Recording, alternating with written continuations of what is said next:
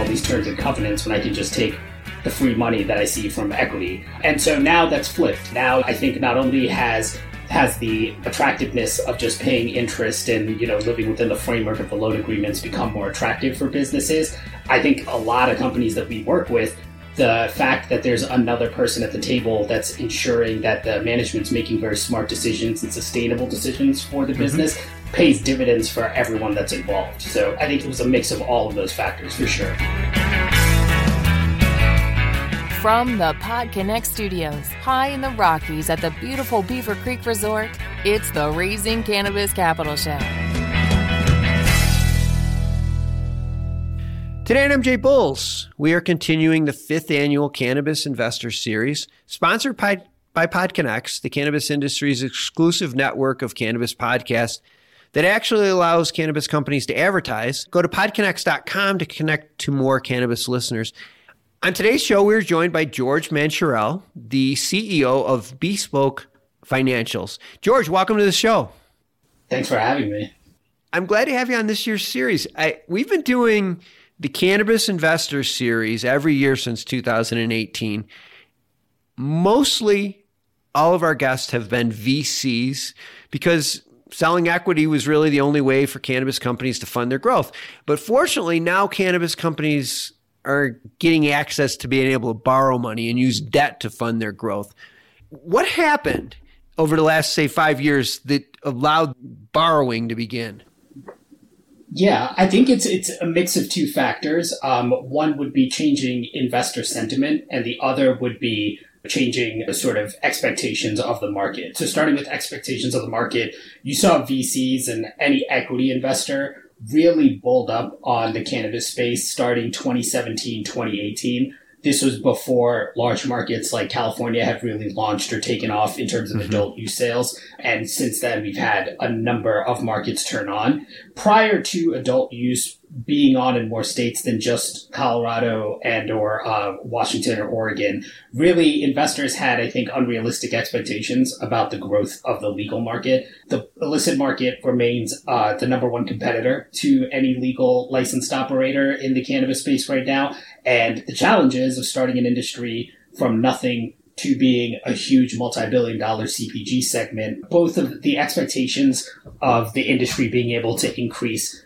rather remarkably were overstated. So what you have is a resetting of expectations on the equity investor side that caused a retreat of those investors. And that started in mass, I'd say in 2019, really driven by the fact that Canada went legal. When Canada went legal with cannabis, a lot of companies listed publicly. And when you list publicly, you have to report earnings publicly. And so all investors started seeing that just because you end the prohibition of cannabis doesn't necessarily mean that the sky's the limit and these companies will just have an easy time scaling. So that's been a continued trend, especially as challenges in the industry have materialized.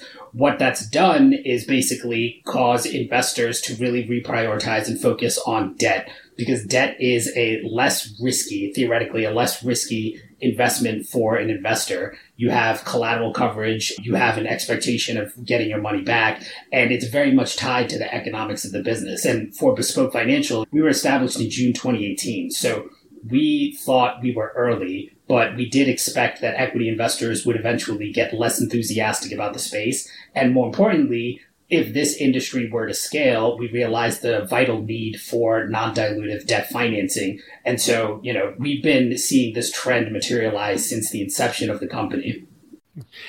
I'm going to add one thing to that is that I think in addition to the investors not as excited, but what we're seeing is the companies' valuations are lower now than they were.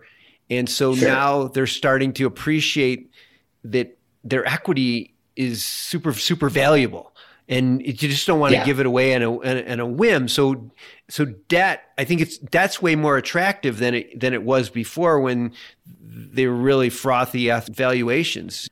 Yeah. And that was definitely something that we encountered at the beginning of our company's formation. If you start a business and, you have equity investors telling you that today your company's worth $200 million and in 6 months you can do a raise that doubles that or triples that, for you to give up some equity to take more capital becomes a very small slice of the pie. exactly to your point, now that valuations have come down meaningfully, for any offers that you get, you're going to have to give up a much larger percentage of your business. And compared to that, it's not as though debt is free money. In the early part of our business development ramp, we would come across conversations where a company was looking at either taking equity capital at a very high valuation or taking a loan from Bespoke. And loans come with terms. They come with, sort of restrictions in terms of what the borrower can do just to ensure they're making smart decisions for the business overall. And the determination on the borrower was, why would I agree to all these terms and covenants when I can just take the free money that I see from equity? And so now that's flipped. Now I think not only has the attractiveness of just paying interest and, living within the framework of the loan agreements become more attractive for businesses. I think a lot of companies that we work with, the fact that there's another person at the table that's ensuring that the management's making very smart decisions and sustainable decisions for the business pays dividends for everyone that's involved. So I think it was a mix of all of those factors for sure. We have interviewed a lot of companies that provide debt, but they always are based on real estate. Like it's based on how much they're going to loan. It's based on the value of the real estate. They use the real estate as collateral. You provide different than real estate loans. Can you tell us some of the loans that you provide? Sure. Yeah. So when a company approaches us interested in seeking our financing, we obviously underwrite them very similar to any other lender that's in the space. But to your point, we typically don't secure ourselves against the real estate of these companies. And I'd say the vast majority of the industry doesn't own the real estate. Typically they're sitting on leases for the property they work in, which if that's a requirement for you to get financing, that's going to be a significant deal blocker for you. Okay. For Bespoke, what we do is we evaluate the actual assets of the business. So if you look at, a manufacturer that's sitting on some number of pounds of cannabis flower, some number of finished goods that they haven't shipped to their customers just yet, those are assets. Those have value. But the problem is their value that's tied up in the inventory itself. So when we underwrite, we look at exactly what is sitting on the balance sheet, what the strength of the business is, and then we secure our financing against those company assets. And so we like to describe it as unlocking value and accessing capital against assets that you currently hold on your balance sheet that otherwise would just be the assets in your warehouse. And so we look at the holistic picture of the business. We want to make sure that there's a sustainable model. We want to make sure that the management team understands their business and has a good use case for what they would use our capital with. And ultimately, we address a very specific need. We target working capital financing. So that means we don't work with companies that are pre-revenue. We don't provide startup capital. And we similarly don't offer, 7 or 10-year term loans. What we offer basically solutions for companies that are limited by the amount of capital they have on a recurring basis. So going back to the manufacturer example, you have to go out, assuming you're not vertically integrated, you have to go buy flour. You have to then buy packaging. You have to then produce your finished goods and then ultimately sell it to the customer and then wait for your customers to pay you so that, you can then repeat the cycle. What this does is it ties up a lot of your capital in the inventory we talked about before. It ties up a lot of your capital depending on how long your customers take to pay you, which will limit your production going into the next run. So our financing is really meant to address similar situations. Another pressing need would be quarterly tax payments that can be rather sizable and chunky for any of these operators. That puts a significant crunch on the amount of cash that you have on hand. So our financing, whether, it's a line of credit, whether it's inventory financing, we really focus on alleviating those burdens. So if you have to go buy the flour for your next production run, you can use our line of financing to pay your vendors, have access to the raw materials that you want, sell it to your customers, and then once they pay, repay us. And that increase in production is meant to be accretive to the business. And so even a borrower that says, you know what, I have no problem paying my vendors and my customers pay me exactly on time, I would say, congratulations, you're a standout in the industry. But even more so, think about what this additional financing can mean in terms of growing your business. If you did have the scale to operate at a larger capacity, can you turn on a new market? Can you sell into a new district in the state that you aren't selling into? Or can you lower your unit costs that let you be more competitive in this environment? And, that's been the theme of the year. There's a lot of supply out there. There's a lot of competition. And so you really do need to focus on being as efficient as possible. And sometimes that can mean increasing your production just so that you are able to produce more with the assets and the property and equipment that you have already. Can you walk me through the process of getting a line of credit if a company were in one of those situations?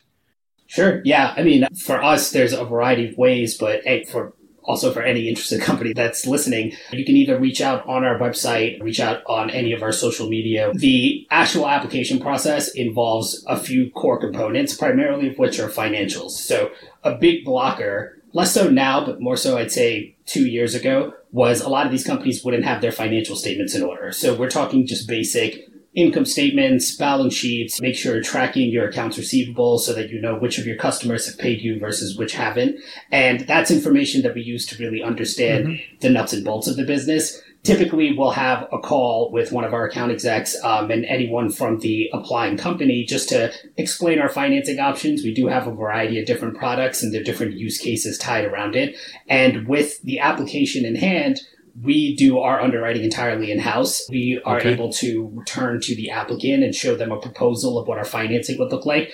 And there's a couple key salient points where, because our capital is intended to be recycled on a fairly frequent basis, we do have to do some amount of education for the applicant to understand how to think about it, right? This isn't a 7-year term loan or a 10-year term loan. This is capital that you recycle on your production runs or as your customers are paying you. So the process is fairly simple, but the easiest step I would say would be to reach out, and at which point someone from our team can walk them through exactly what the requirements for the application are and really help them along the process. On your website, it says the turnaround time is fairly quick. So it's not like months and months and months and months and months. The turnaround is fairly quick. Before I let you go, we have a lot of investors that listen to this show. Are there ways for my listeners to participate in your company? Are there opportunities for investment within your company? Well, we don't have an active round right now, but we remain in touch with investors on an ongoing basis. I like to think of Bespoke as really being a bridge. On the one hand, you have the cannabis side, which the legal cannabis market, I should say, that is legal on a state level, but legal on a federal level, that is really under a pinch of not having access to the amount of capital that they would if federal legality was in place. On the other side, you basically have the financial industry where the capital sits, and there's a lot of investors that are hesitant to move and deploy capital before that federal regulation changes. And so I like to think of Bespoke as really being a bridge in between. And the idea is it's always a two-way conversation. We need to be in touch with as many investors that can deploy into the space as possible. And then conversely, the cannabis space is looking for this capital and needs it, and we try to be as competitive as possible in terms of presenting options. So I would invite any investor that is interested in the space to at least reach out and have a conversation. If for no other reason, then I think we have a very unique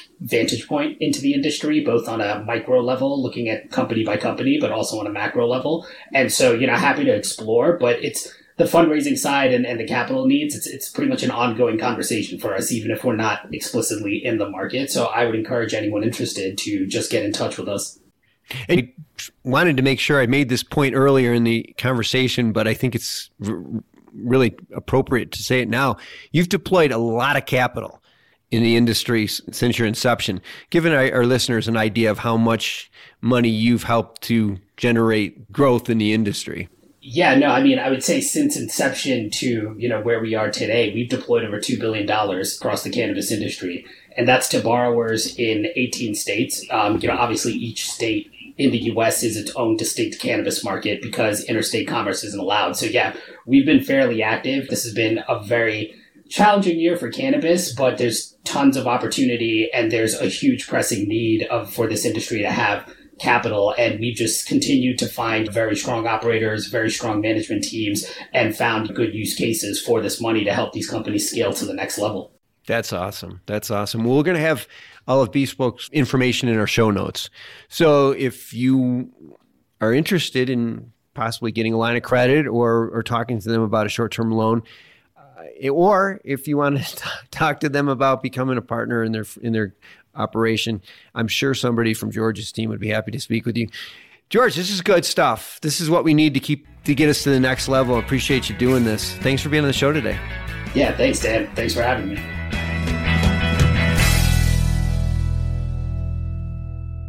Thanks for listening to today's show. To check out more great cannabis podcasts, go to podconnects.com. Here's a preview of one of our other shows. Hi, I'm Gary, and I invite you to discover the Cannabis Podcast, a bi-weekly podcast focused on a Canadian's cannabis culture. I would be the Canadian, and my cannabis passion and culture has been building for 5 decades. I share that passion for this wonderful plant in every episode, through conversations with cannabis advocates and enthusiasts, stories about the ever-changing legal environment, and some hands-on testing of product in a segment I call Cultivar Corner. The Cannabis Podcast, a Canadian's cannabis culture, one toke at a time.